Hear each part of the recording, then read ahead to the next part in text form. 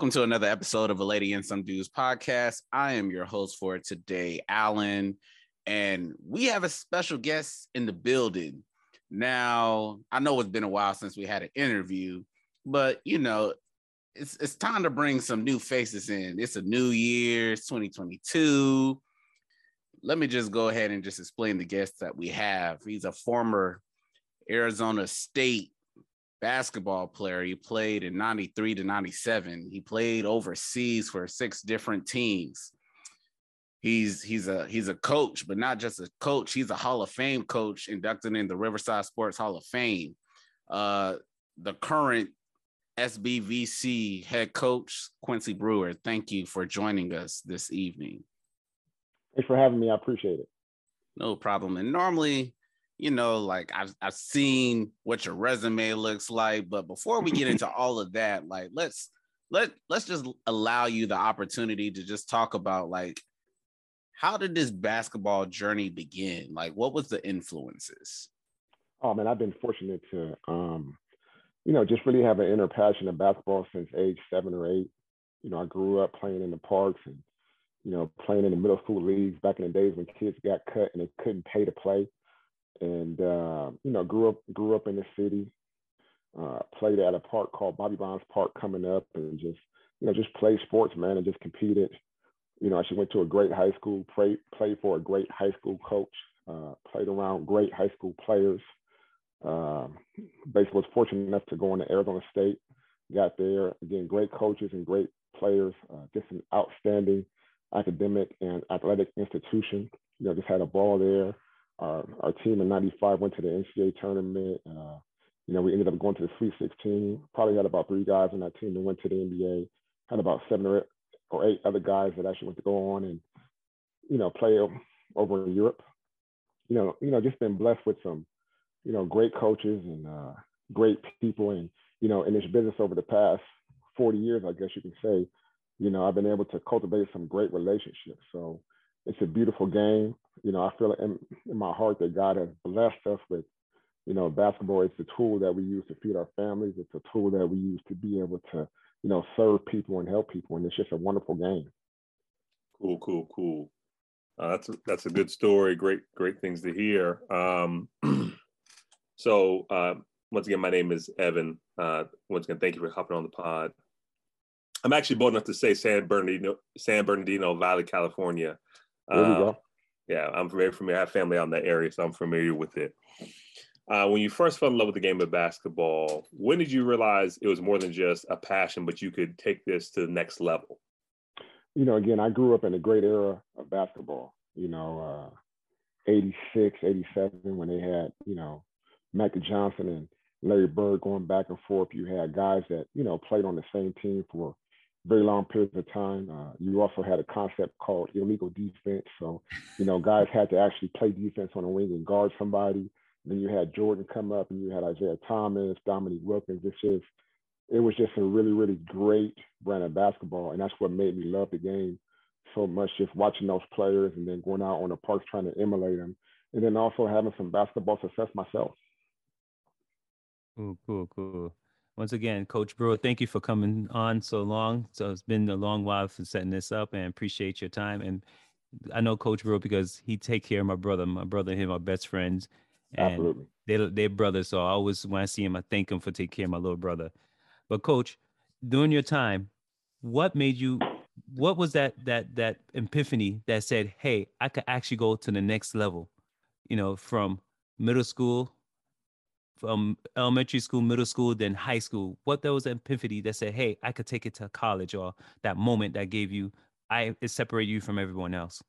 Again, I wouldn't say that there was a moment. I would say that I grew up in a household with a mother who always taught me to dream.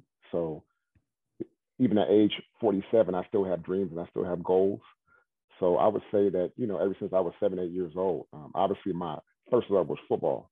I was a very good tight end. I love to hit. I love to play.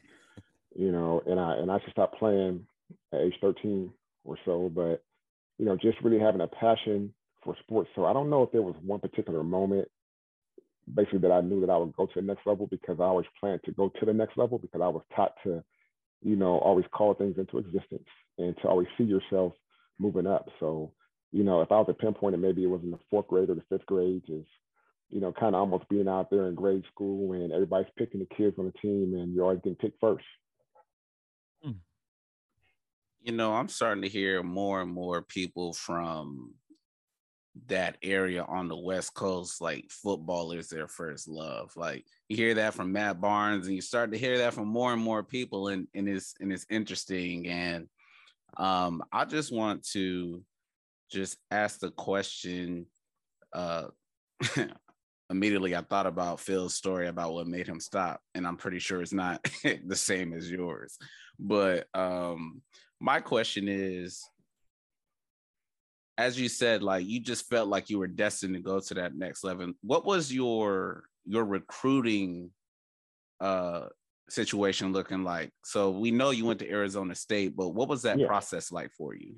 Yeah, again, it was a great process. At age 14, going from the 9th grade into the 10th grade, there's a person right now that I consider my father. His name is Alvin Hunter, and he came into my life. And God's so good. It was no coincidence that my biological father, left, and then God blessed me with another individual who isn't my father by blood, but he's still my father today. So that summertime and that springtime, he started to take me down into the city, over in Compton, California, to LA to play versus some of the top players in the country. So I went from being a no voice player, to basically having offers probably within the span of about maybe 6 months, So granted, at age 14 years old, 15 years old, I was in California playing versus the top players in the state and just got recognized because, see, back then, there wasn't any rules as far as them coming out to see you. They were able to come out Fridays and come out Saturdays and Sundays and Mondays and Tuesdays. So every single Saturday and Sunday over in the LA area, there were games in the spring. And they also had NBA rules. So it was a show, man. It was a show. I mean, it was great times and great players. And so that was kind of what almost springboarded me into being not recruited to being recruited. Just real quick for a follow-up. Do you remember like who were the top guys in the LA area at that particular time? Absolutely. Guys who were my age and maybe a year older. You had guys like Jock Vaughn. You had guys like Ed O'Bannon. You had guys like Charles O'Bannon. You had myself up north, very good point guard named Jason Kidd. There were some great players in California. Harold Miner was another one. He's about 3 years older than me, 4 years older than me, but those guys were legends. So when you got to Arizona State, what was it like that first practice? Did you feel like overwhelmed, or you felt like, oh man, I belong here? Oh no, we had very hard practices in high school, so that didn't bother me at all. Our high school coach did a great job in terms of conditioning and weight training, so I was completely prepared for that. There was no adjustment. Basically the game wasn't too fast for me. The guys weren't too big or strong. The weight room wasn't an issue. We actually did a mile, on our first day on the track. It's Arizona. It's about 107 degrees, and granted, with all due respect, I was in first place. I think that I ended up doing my mile maybe in like 5 minutes and 15 seconds. So that part of the game, that part of the game was never an issue for me. Cool. Alan stole my question, but so tell us just overall. Just tell us how about we heard that your experience thus far was smooth integration, but how was it when you donned that Arizona State jersey and played your first game? How was that feeling? How was that experience? It was a great experience. I dealt with some injuries at ASU. Basically came in as a freshman, got hurt.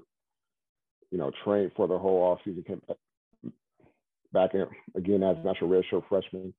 Got hurt again, so I didn't come back until maybe the 20th game of the season. We were at home playing against UCLA, and I got out there and I was playing good. I made a three, and just seeing how just the level of intensity in that environment, and being on TV, and it's a great experience, man. And it's something that as a former student athlete, you'll never forget, just actually hearing the crowd cheer and just, being on TV. It was a great time and a great experience. Like most people wouldn't think you're at Arizona State. You're in the Pac-12.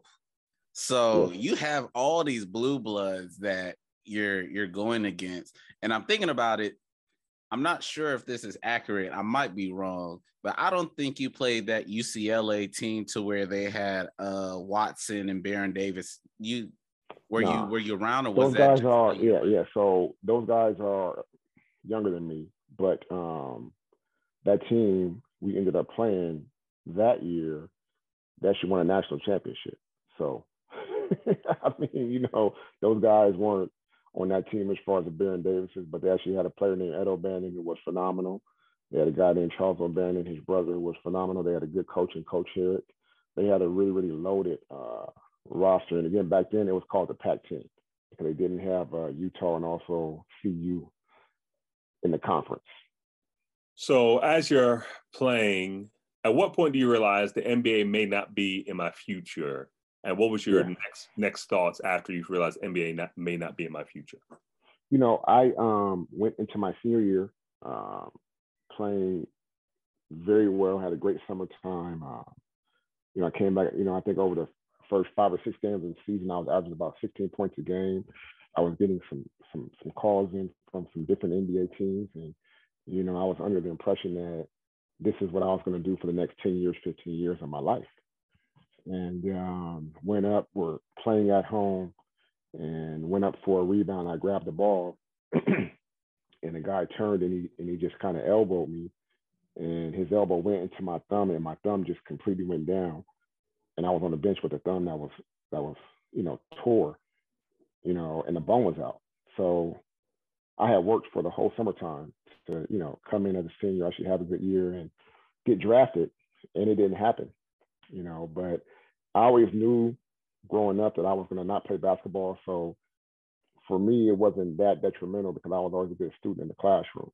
My whole concept in terms of going to school, and this is what I also teach my current players, is that when you go to the 4-year school, if you're a pro, you want to leave there with 2 pieces of paper. Okay. You want to have a degree first and foremost, and then, basically you want to have a definite pro contract. So I went in with that mindset. And I told my mom that's, I'm going there for a degree and I'm going there for a definite pro contract. So I was still able to accomplish my goals. It just wasn't on the NBA level.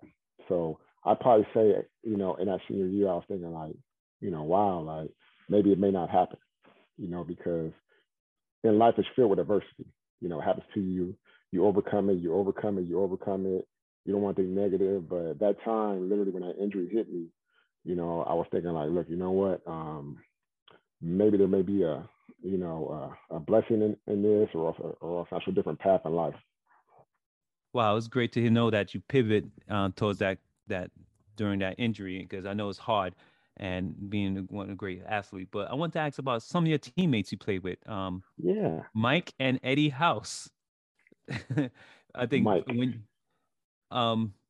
Basin, I think is Basin. I'm probably pronounce his name wrong. Oh, Mike. Okay, so that's Mike Batiste played after me. I played with Eddie House for a year. Right. His freshman year, I was a senior, and he's as advertised. Came in, freshman field with a confidence. He's a great teammate, very, very hard worker, just an outstanding shooter. Actually, man, I probably had a conversation with him about 3 months ago. Great guy, but a really, really hard worker, and everybody knew as a freshman that he was going to be special. Yeah, that guy played some pivotal roles on some championship teams. So big time shooter, big time scorer. Yeah, I still always remember him slapping. No, Rayford Alford slapping him upside the head. That's always like in the back of my head when I think about that. Yeah, absolutely. I think the other player that maybe you were asking about maybe was Mario Bennett. Was it Mario Bennett? Yes, Mario Bennett. Mario Bennett. Mario Bennett. Again, probably one of the most underrated Sun Devils to ever play the game at Arizona State. 6'9" athlete, played hurt for almost his entire career. He had surgery on both knees. He had, torn ACLs, torn meniscus. He played hurt. He the last Sun Devil during my era to actually lead his team to the Sweet 16. He was a catalyst on our team that year. just a phenomenal, talented player, but also a great human being. I was about to transition, but then another question just popped up. So the team that you were on, I believe, maybe correct me if I'm wrong, it was maybe your sophomore, junior season. Sophomore year. Sophomore year. Yes. You went to the NCAA tournament. What's the emotion like being in the big dance? It's surreal. You show up at the airport and there's people there waiting at the airport to cheer you on. You will go and get on a charter bus and you get an escort from that town's local police department to your hotel. You go into a shoot around and there's fans there at the shoot around asking to sign autographs. You come back to the hotel, same thing, escort, and then it's game time, it's showtime, and it's just a great experience, man. I mean, it's a great experience.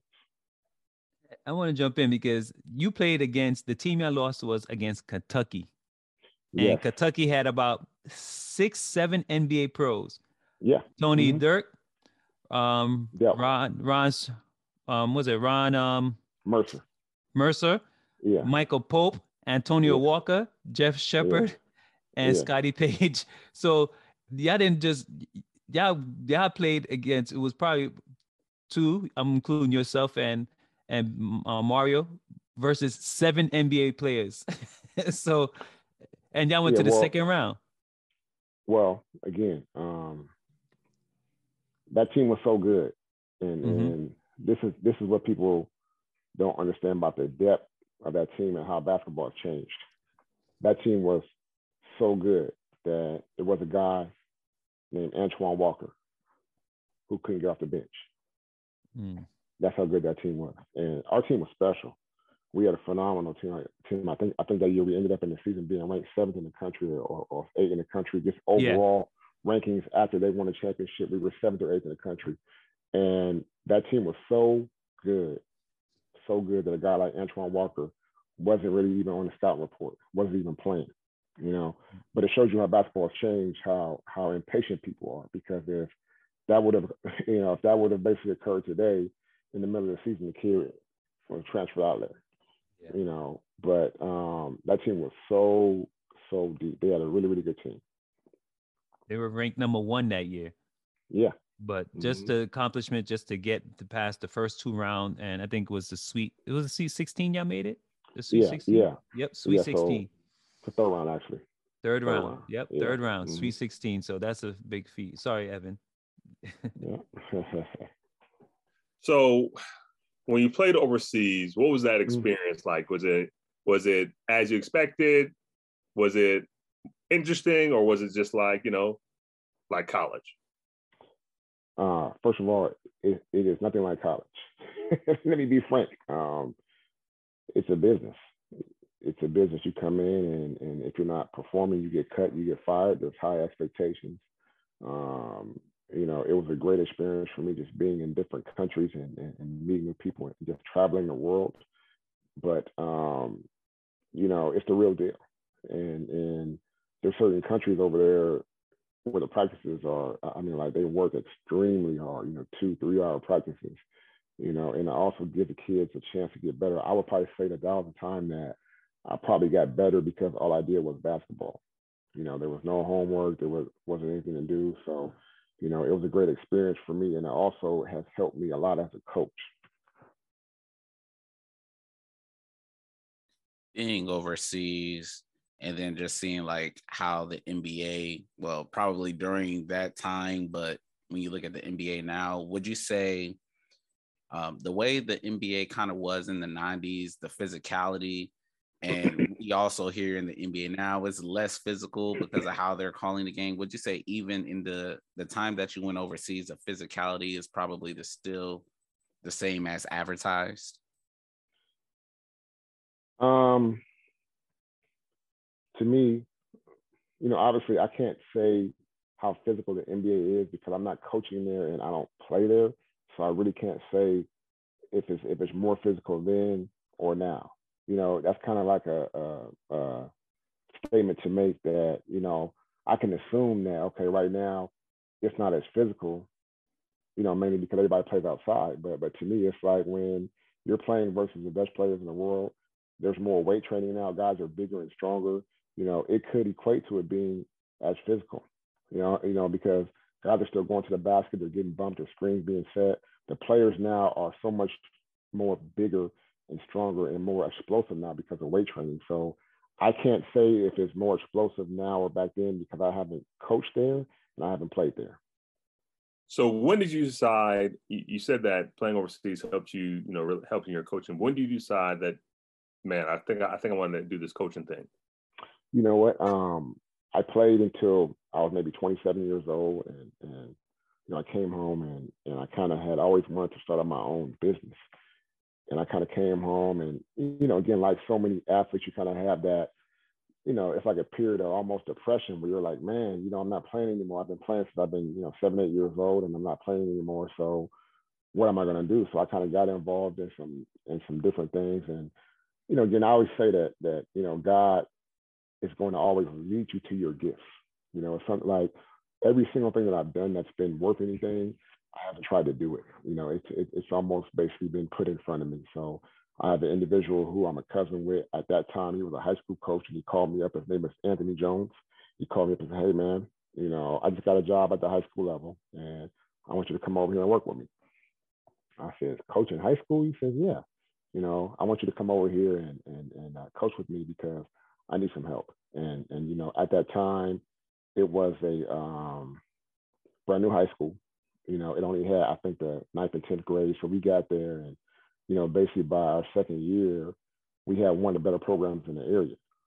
So I did that, and then there actually was an individual named Mike Neese who was going to be a principal at a high school, and he called me up, and he kind of told me about the job over there. So I then basically went over there and interviewed for the job. So I actually had my own program, and it wasn't anything that I was studying for or I was practicing trying to get skills as a coach. It kind of just came to me, naturally. And we came out, I think I was there for 3 years. We ended up winning like 72 games, maybe losing like, 14, 15 games, something like that, ranked number 4 in the state. And it was just done overnight, but I just really enjoyed, player development. I enjoyed, and I still enjoy meeting with players in my office and just, giving them the opportunity to change. I enjoy cultivating a individual program for each player on the team to help him improve in his academics, in his jump shot, in his right hand, his offhand. So that's kind of my gift that I have just naturally. It's just been given to me to where if I can speak to a person and I can kind of get them to end up seeing themselves, a month away, 2 months away, etc. Wow, that's amazing. Yeah, God just have a plan for you. Now, you're currently at San Bernardino. I say Yes. right? San Bernardino Valley College, Yes, sir. Atlantic. Yes, sir. And you're also a Hall of Famer. Yes. Now, based upon your 80% winning, 80% winning percentage, you have to understand, in college, 80% winning percentage is unheard of. A Hall of Famer, Counselors Championship, awards. What was the highlight of your career thus far?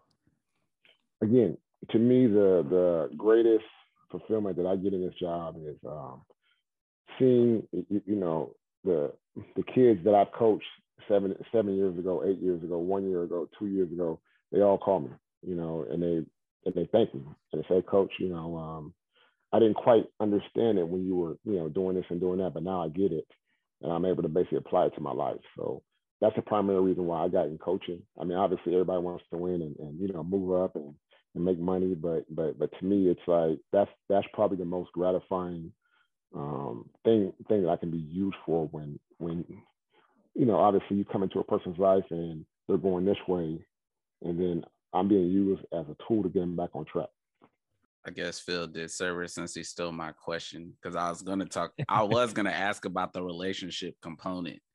Yeah. And as I was just looking over just everything that you've done, I've never heard of this, but you've had 10 conference MVPs as a head coach. That is I've been unheard of. Yeah, I've been blessed with some really good players. you know, and one thing about all those guys that's very unique, excuse me, is that they're all underdogs. They were the guy to where if at the beginning of the year, if you said, hey, you know, this guy's going to go over San Diego College and do A, B, C, D, G, nobody would have believed it, you know. So I've been blessed with talent. I have great assistant coaches. I have great high school coach friends. I have great coaches who are AU coaches who are great friends and do a phenomenal job. So that's more so a tribute to their success and you know, them helping me, because if you don't have good people around you, you're going to be, you know, not very successful in this business very long at all. So earlier you stated that you still, you know, at 47 years old, still have dreams. So what is the future hold for Coach Brewer? Oh man, I have dreams. There's most of the dreams that I have that are big dreams. I've been taught by God to make sure that I end up keeping them to myself. But dreams that I have that I should share with the people is being an individual that just really makes an impact in this world in terms of changing people's thought process, just really helping them have a paradigm shift. You know, I have a player right now who's 6'11" from Houston. You know, he came in, he weighed like 315 pounds, 320 pounds. We got him down now to like 260. You know, and he's feeling better about himself. He's thinner. He's running the floor harder. You know, just like seeing that and having him appreciate it right now, which is not always the case. You know, those are my main goals that I have, is to serve people. You know what I mean? It's to serve people and to really help them change. You know, because I'm in a position that I'm in now, mainly because I've had people who have been around me that have helped me change. That sounds great and awesome. But in answering your question, I would love to run my own Division I program one day. That was the question I was trying to figure out. That's my goal on this level. I've actually been close in some interviews, and you know, I would say that my goal is to be able to run my own program on the Division I level. You know, be successful, go back to the NCAA tournament as a coach. You know, and actually help players graduate. You know, and also go pro. That's great. That's great. You actually answered my question. I was asking you. Okay. I was trying to go a roundabout way saying, because we had Speedy Claxton on our show, and he was at Hotspur, and I asked him the same thing. I said, "Do you have any desires to go to the NBA?" And he said no. And at the time, he was an assistant, and lo and behold, he became head coach at Hotspur. So I think I had some lucky something, Awesome. you know, about that. This might happen, you know, coming on. So does this feed? My question really is, and we have asked pyramid coaches, how you handle the pandemic, you know, especially in 2020 and now. How's that, and how's that affect your program and even recruiting? You know, it's been tough on everybody. So I think that the first thing that I've done in this is that, one, I'm not going to be a victim of this. I'm not going to be a victim of this, and it is not going to control my emotions. That those are probably the two main pillars that I've said I was going to implement. For instance, a month ago, we're like playing well, we're doing good, and we're like breaking through, and you know, we're just playing phenomenal. And then all of a sudden we go on a break for 7 days, we come back and we get shut down twice. You know, so during those times of shutdown, literally what I've learned to do is I learned to put just good information in my mind through books, you know, working out, exercising, and just finding different ways to mentor my student athletes. You know, but the main thing that I've learned in this pandemic is that I'm not going to be a victim of it, and it's not going to control how I feel. You know, I'm not going to allow it to make me depressed. I'm not going to allow it to make me depressed. So as you have kind of been developing talent and helping guys get to that, achieve their, I guess, their greatest selves, how have you kind of seen, what directions have you seen your players go in after they finish? Have they even gone into coaching, or what have they gone into? Good question. You know what? I have kids, that are involved in everything. We have kids that are involved in real estate. Probably actually one of the closest actual relationships that I have with a kid is a kid named Alex Jacob. He played for me as a freshman.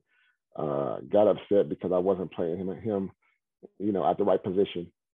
Played only a year for me. Stopped playing basketball. Went over to UCLA as a student only.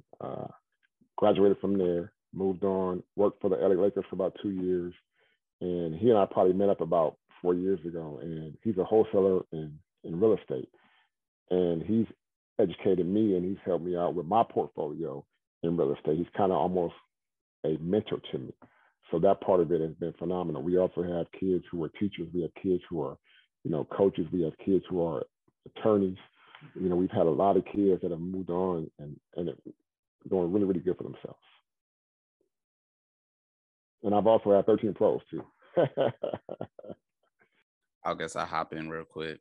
So what would your message, because some people hear about JUCO, but what would be your message to someone who may have to maybe leave like a D1 school and come to JUCO? Like, what would be the message that you would have for that player to be able to get right back on track? That's a good question. My main message would be to make sure that you are choosing the right school, and to also understand that it won't be easy. We have a lot of kids, like even now on our team, we currently have a kid who was at a Division I on scholarship, and he's third string at his position. He's he's our third best player at that position. So I would just inform him, and first and foremost, make sure that you choose a program that's going to help you graduate, that's going to help you move on in life. And I would tell him too that, it won't be as easy as you think it's going to be. So I want to ask you, how's recruitment going? I know because you have literally what average 2-3 years maybe, and 2-3 years, maybe a year or that's 2 what I'm years. saying. We have a turnover every year, man. So we see. That's all. I tell people this all the time, and I have friends who have moved on, and every level of coaching is challenging and difficult, but this level of coaching, it's a beast. I mean, literally, you're formulating a new team every single year. You formulate a new team, so you got to bring guys in July and August, and you got to break them down, get them in the weight room, and teach them a new system. And certain times you have to create a new system based on your personnel. So it's challenging, man. I mean, it's been it's been an outstanding teaching tool. Like, it's turned me into a better coach, offensively, defensively, in terms of my overall verbal communication, just everything, because it forces you to learn everything and do everything. You answered my question on that. So how do you recruit? Because now it seems a little challenging. You said you have it's a high turnover rate, right? Every year you got to get a new class in, educate. So how is your recruitment? How does it go? Well, I mean, again, it's all based on us having the right relationships, basically with the right people. So that's high school coaches, youth coaches. That's having outstanding relationships with guys who are 4-year coaches who may basically have a kid transferring out and leaving. So one thing about being a coach on this level or on any levels is that you're always on the phone. I mean, you're always on the phone and networking and speaking to people. And, again, I've actually done it for so long, and there's no shortage of good players. There's no shortage of good players. So it's just a matter, man, of just like constantly staying on it, man. Well, Coach, I think I do have one more question for you. Now, Phil did mention that you were in the Hall of Fame, and in Riverview or Riverside Sports. Not many people end up being inducted into the Hall of Fame. Like, what's your thought process of all the work that you put in, turning around a program, winning at the percentage that you have? Like, even as you're still coaching, like, do you often think about like the work that I've put in is I won't say that it's enough, but it's been worth the effort? No, I would say that again, that's a very easy question to answer. And in answering that, it's just a very, very short phrase. And it's, I'm just getting started. I'm just getting started. I want to go as long as I possibly can go because I love doing it. I love walking in the gym and actually hearing, shoes screech. And I just love what I do. I just love basketball, but I also love what basketball can do for people. And basketball is a very unique sport because people that don't have money, you can advance in it. I basically have dollars right now that are in volleyball. And if I wasn't blessed with a certain salary, they would never be able to play. They would never be able to play volleyball on the level right now that they're playing on because there's no avenue for people that don't have money. And that's why I love the game of basketball because a poor kid like me from, East Side, Riverside, I was fortunate enough to have people take me under their wing. And I just love the game of basketball. And I just pray and hope that God can just use me for a very long time. Well, Coach, I thank you for coming, but we do this with all of our guests. Who's your GOAT? My GOAT? Come on, man. My GOAT. Ooh, that's not a very fair question to ask on the spot. Okay. It's a lot of pressure. It's a lot of pressure. I mean, it's subjective to everyone. Ask me who the GOAT is. Mm-hmm. Is that by position or is no, that just overall? So if I had a blank roster and if I was the owner of the team and if I could pick any player in their prime, who would I choose? Correct. Right? Yes. And if basically my family had to, eat off of the way that individual performed, it would be Michael Jordan, hands down. I mean, Once again, we all are gonna agree. Like, look, this is how I always put it. I always say Michael Jordan's the GOAT, but on a lower scale, Allen Iverson is my GOAT. But Michael Jordan's I love Allen Iverson. Yeah. I love Iverson, but yeah, that's what I'm saying. Like, I'm like that question's so hard to answer. Yeah, it's just so hard to answer because you had a great player like a Dominique Wilkins. What would have happened if he would have played for Phil Jackson? There's just been so, like Bird. What would have happened if Bird was in the weight room like LeBron James is in the weight room, if they had that back then?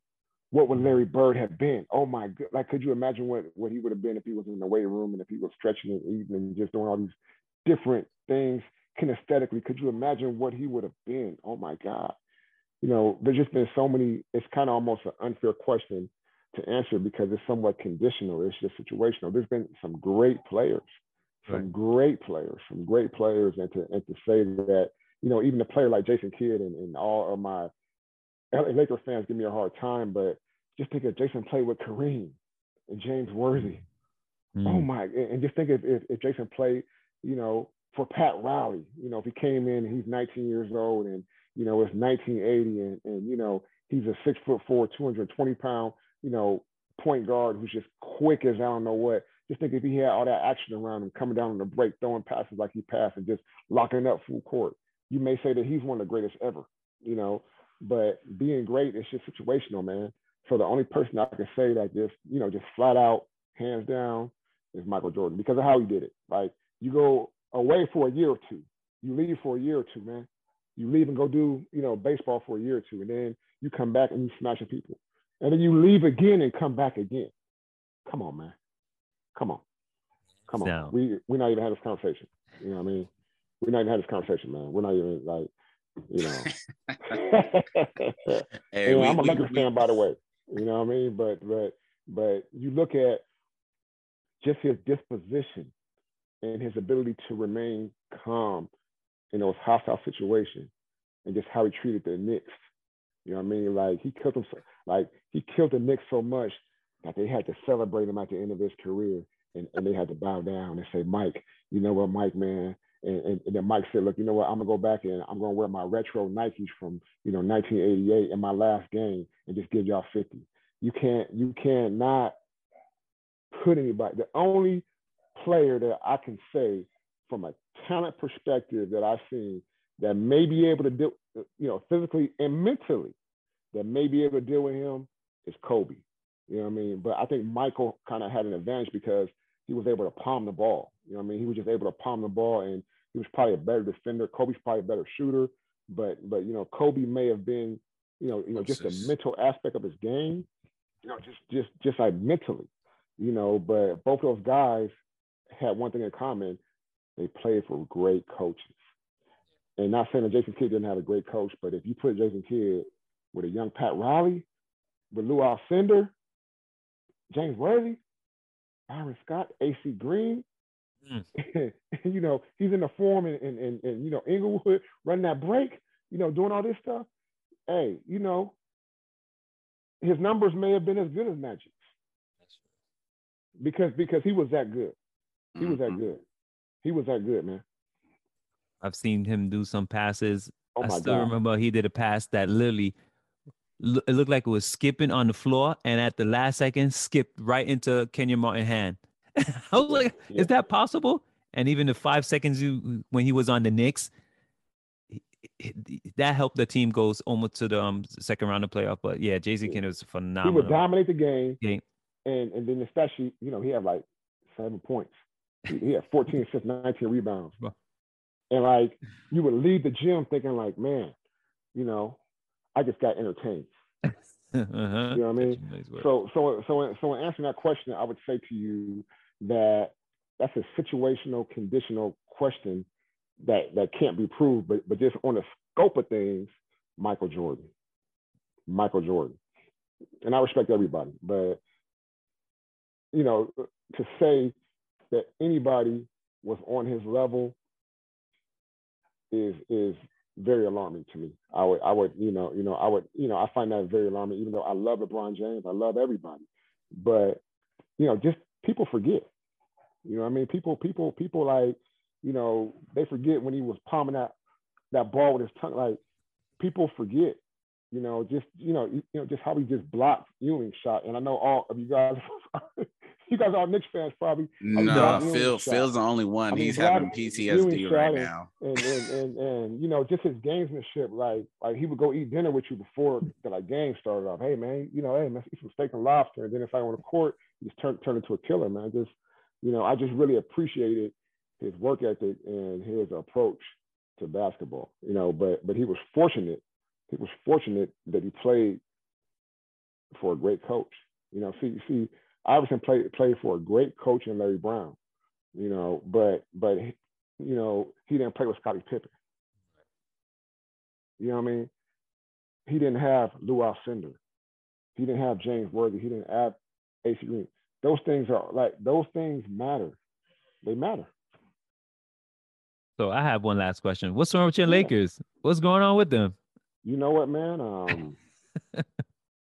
One thing I learned in Coach, you gotta answer that question. He just hurt you fast as you gotta answer that question. You gotta answer that question. He's shooting back at me, right? One thing I learned is that in coaching, and this is humbling because early on in my career, I felt, look, you know what? I'm so good that I can win with everybody, win with anybody, and we've all felt that way a certain time in our career. And when you don't have the personnel that can cultivate the right chemistry to beat people, you can sit up until you can work from 8 p.m. until 4 o'clock in the morning and you won't beat anybody. So I just think that in coaching, you have to have the right personnel. And obviously guys got to be healthy, you know what I mean? But the guys that you're coaching, you need to have the talent and you need to have guys who are pillars of a system that can help you go and beat somebody as a unit. And I don't think they have that right now. You made me want to ask one question, but I need to let you. Yeah, all night, man. All night. Well, I'll talk about this because this actually happened last night because I'm in Charlotte. Well, me, Evan, Phil, he's in Charlotte, Concord. But there was a situation, and I'm glad you're on. There's a situation with James. I'm not sure if you know who James Bouknight is, right? He played for UConn. No. Okay, so there was a situation yesterday to where he's put in the game for 14 seconds about the end of the third quarter. It's a blowout. You're losing to Miami. He doesn't go back in. LaMelo didn't play. He played like 6 minutes in the second half. Is there a time? Well, my question is, how do you reel a young player in who's in a difficult spot? Again, that's a great question. And I love answering questions like that. Now we're having a real podcast. Now we're having a, everything else earlier was just kind of like, answer questions about this and that. But now we're having a real podcast. So that's an easy question to answer. And it's easy for me to answer because as a sophomore, I was that player. So I was a sophomore at Arizona State and things weren't going my way. And there was a gentleman on staff named George McCorn, who's a big-time coach. He was at UNLV, big-time high school coach. And he called me in for a meeting. And he and I went to go eat at a Chinese restaurant. And he just sat there with me and just talked to me. And he just loved on me. And he just told me some things about myself personally off the court that I needed to do to improve myself off the court. And then he showed me how I fit into what he was trying to do. And he told me how important I was to him. You understand what I'm saying? So like, to me, I do that now. I have a kid. Kid's name is Michael Mubarak. He's Sudanese. He's from Seattle, and he's on my team right now. Dude is like high major talented. 6'1", can like put you in the back and cross you over, can dunk on you. He can do anything that you like. He just got crazy talent, but he don't know how to play, and he don't know how to win. Okay, so anytime that we're in a big game up to this point in the season, he's sitting down by me. Well, not by me, but he's on the bench. So I've kept him around by first and foremost meeting with my staff and saying, look, you know what? We can't give up on this kid, man. We can't give up on this kid because first of all, he's a good person. And even though he's done things that are selfish, he's done things that are like not conducive of him being a part of a team. We as coaches got to look at our darkest moments and realize that we've had some hard-headed moments ourselves, okay? And we have to have mercy on him the same way that we expect for God to have mercy on us. So we have to continue to mentor this kid because the charge is to mentor this kid and try to figure out a way to help him get on the court. Is it easy? Heck no. Do I always want to do it? Absolutely not. But that's the charge of the coach, is to deal with kids who will do things like him and to figure out a way to reach him. And I think that's why guys like Pat Riley and Phil Jackson and Wilkins, were just great coaches, not because of what they did on the floor, X's and O's, but because of their ability to work with kids like him, and to figure out a way to, help them get on the board because everybody wants to get on the board, but everybody has a different plan and everybody has a different route in life. So in answer to that question, I would say that somebody on that staff needs to put an attempt to sit down with him and talk to him and figure out what's going on with him. You know what I mean? And to develop a relationship with this guy, to figure out like why is he moving the way he's moving? If you were coaching Ben Simmons was your player, what would you say to him? Ben Simmons. What would you say to him? First and foremost, if I had Ben Simmons, man, Ben, I love you. You're 6'10". You're a great athlete. You can change the game with how hard you play. But I want to tell you about an individual who at one point in his life was perhaps one of the smartest writers ever. And he attended Oxford College at a very, very young age. And literally he had everything at his feet, but, he didn't focus on doing the small things. And Ben, what are some of the small things, Ben? Working on shooting, being a great teammate, having a inner care and a passion and a desire to serve other people, being able to take criticism and not reacting to every negative thing you say. So I'm going to challenge you to be one of the best. And I'm going to show you what Magic went through early on in his career when they were booing him in LA. I'm gonna show you what Kobe Bryant went through when early on they were booing him in LA when against Utah he went up and missed those jumpers twice in a row, and then he goes back to Philadelphia in 2002 and he's an MVP, and guess what? Everybody boos him. So I'm gonna show you all the adversity, but more importantly, I'm gonna show you what happened with Christ, and I'm gonna show you how Christ didn't fight back because he understood what the mission was, and he understood how much work he had to put in to rise above all the nonsense. Because you're destined for greatness, man. You can be one of the greatest of all time. And you know, again, I would feed that to him again every single day, again, on the airplane, in the hotel room, before the game, after the game, at time. I would just get him to, and you know, let's not think about money because you're set for life. Let's think about greatness. Let's think about you being one of the top 10 players to ever play the game. Let's think about you taking this city and putting it on your back and serving in every capacity you can serve in this city and just being great in that area too. I'm convinced. Me too. About to send you New York and talk to. Let's go, man. Let's do it. Let's do it. I'm ready. Man. I just want to ask this question, although it's the end of the pod. It's going to be the end of the interview. But are you and John Mosley tight or no? Man, John Mosley is my brother from another mother. Because when I'm watching you, I'm seeing him right now. I'm not even playing. He and I, so John see, first and foremost, if you guys watch that documentary, I did. I want you to know something. That's who he really is. I want you to know that. And I also want you to know this. We were in Dallas and we were at a recruiting event. He and I were there and we went outside. He says, man, Q, Netflix wants to, you know, end up doing a documentary on me. And he says, I don't want to do it. I said, John, because you don't want to do it, that's why God chose you to do it. I said, that's why you need to do this thing. Because he doesn't want the attention. It hasn't changed him at all one bit. One bit. And who he was in that documentary, that's no fake stuff. That's who he really is, man. That's who he really is. And, you know, again, it's like he and I battle for kids. We go back and forth, and there's never been any anything negative said about anybody. What's so ironic is that I'll be sitting down in in my office with a, player, and then the player's dad or mom will say, hey, Coach Mosley said, look, whatever you do, just make sure that you choose me or Quincy. Don't go anywhere else. Who does that?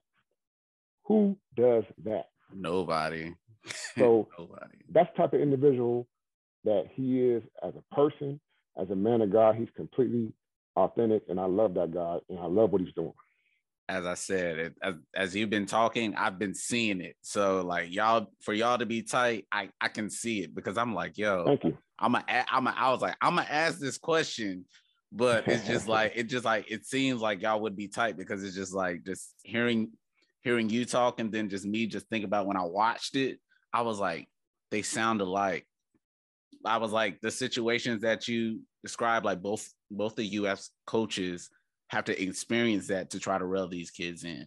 So I was just like, I feel like I'm hearing this again, but it's even better to hear from someone who actually knows them. You know what I mean? And it's also a great inspiration to everyone to hear. So Coach Brewer, thank you for joining us today. This was actually a great interview, especially this last part, because you was out here preaching. And there's a lot of people who need to hear this. So I really can't wait for us to actually drop this episode. All right, gentlemen. But ladies and gentlemen, that concludes another episode of A Lady and Some Dudes podcast. We out. All right, fellas. Thank you for tuning in to another episode of A Lady and Some Dudes. Please remember to follow us, like, share. We are on Facebook and Instagram. Our Facebook handle is at A Lady and, that is the and sign, Some Dudes. Our handle on Instagram is A Lady and Some Dudes. Everything is spelled out. So that's A Lady, A and D, Some Dudes. Until next time.